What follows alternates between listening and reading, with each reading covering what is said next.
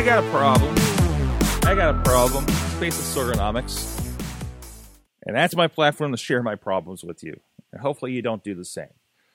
Mike Sorg at Sorgatron on the Twitters. And so I had an issue this week where I had been bugged for several weeks by this message that kept popping up.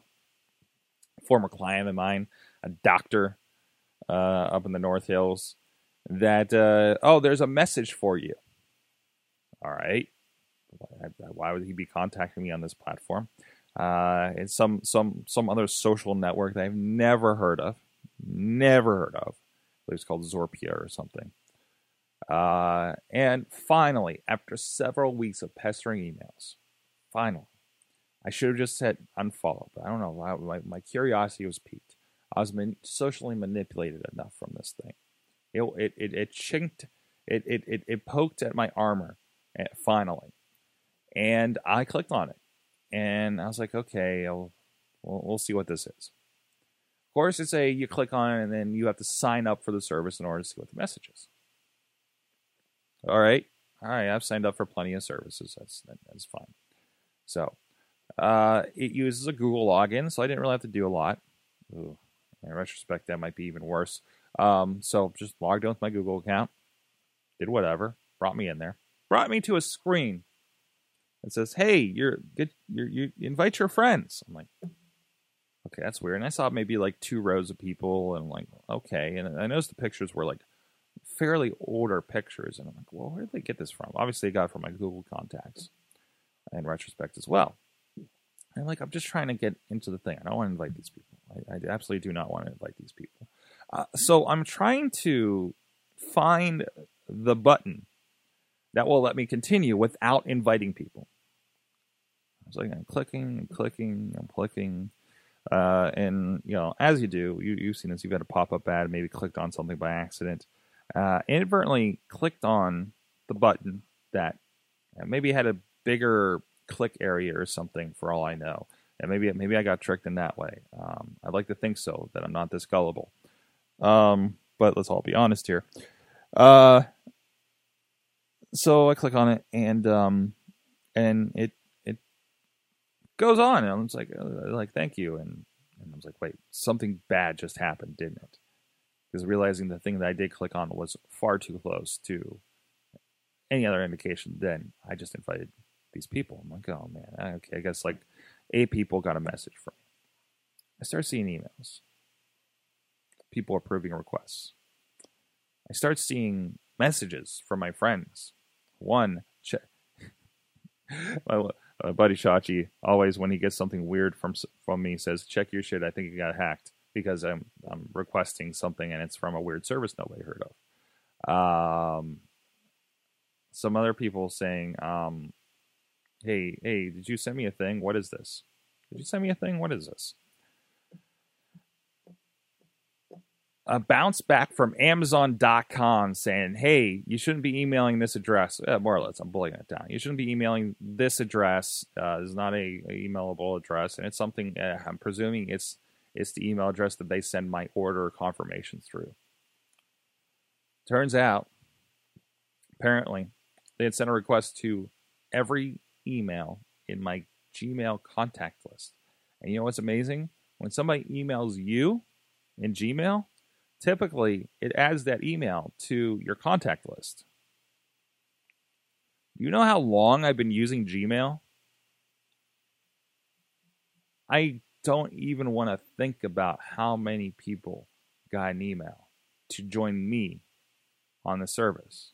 And until they find that unsubscribe button at the bottom like I did, we'll continue to get annoying emails from the service.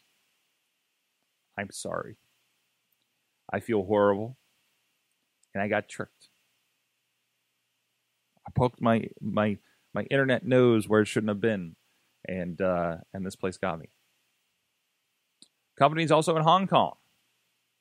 Try your own conclusions. The internet's hard, you guys, and when you go home on the holidays, you have to do the ritual cleansing of your parents and grandparents and relatives' computers, see what they got themselves into in the last year. Don't feel so superior. We've all clicked on things before. I know people that are very knowledgeable. I ended up clicking on the button to install Flash. That was not the Flash button, and had the virus that we had to wipe the hard drive, and maybe hopefully it was still gone. Malware, whatever you call it these days, right? Yeah, that's where we're at. It happens. You can take precautions. Now I'm just going to be very doomsaying right now.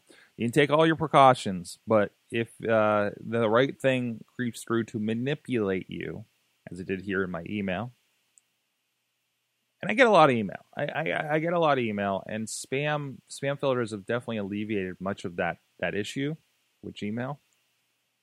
But there's still stuff that comes through where I'm like, oh, this is like probably like an automated thing, and sometimes I poke around and I respond and say, oh, maybe it's a real thing. I don't know. It's one of those things. Slimy tactics online. Related, I know for me, I don't want to be one that uses those. That's why I have my pet peeves. Maybe I'm trying to decide if this should be a whole nother episode or not.